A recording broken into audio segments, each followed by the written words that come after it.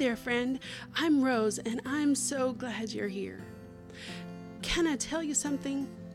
That way that we've always been told to have a quiet time, pick the perfect time that you can set aside every day, pick the perfect spot where you won't be distracted, gather all the things, your Bible, your journals, your pens and highlighters, spend an hour every day reading the Bible, praying and journaling. It can be that, but it can also be so much more. Here's the thing. God created you uniquely so that his relationship with you wouldn't look like his relationship with anybody else.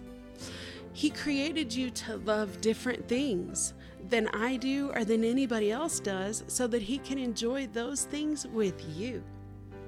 At Beneath the Fig Tree, I want to give you permission to be yourself, to try new things, and to actually enjoy your time with God.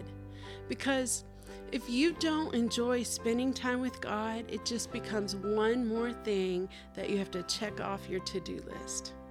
You'll feel obligated instead of inspired, guilty instead of loved, and empty instead of filled.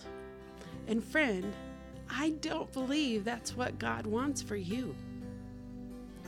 Here's what we do around here. First, we lay down the guilt and shame over what our quiet time does or doesn't look like right now.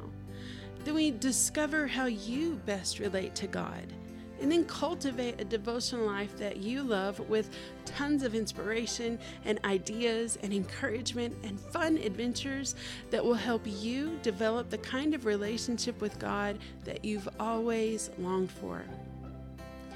The perfect quiet time and the perfect quiet time place, they aren't the way to a meaningful relationship with God that you've always wanted. A devotional life designed around who God created you to be, that is. So if you're ready to breathe new life into your devotional life, friend, I hope you'll stick around, follow the podcast, and listen in because we have so much in store.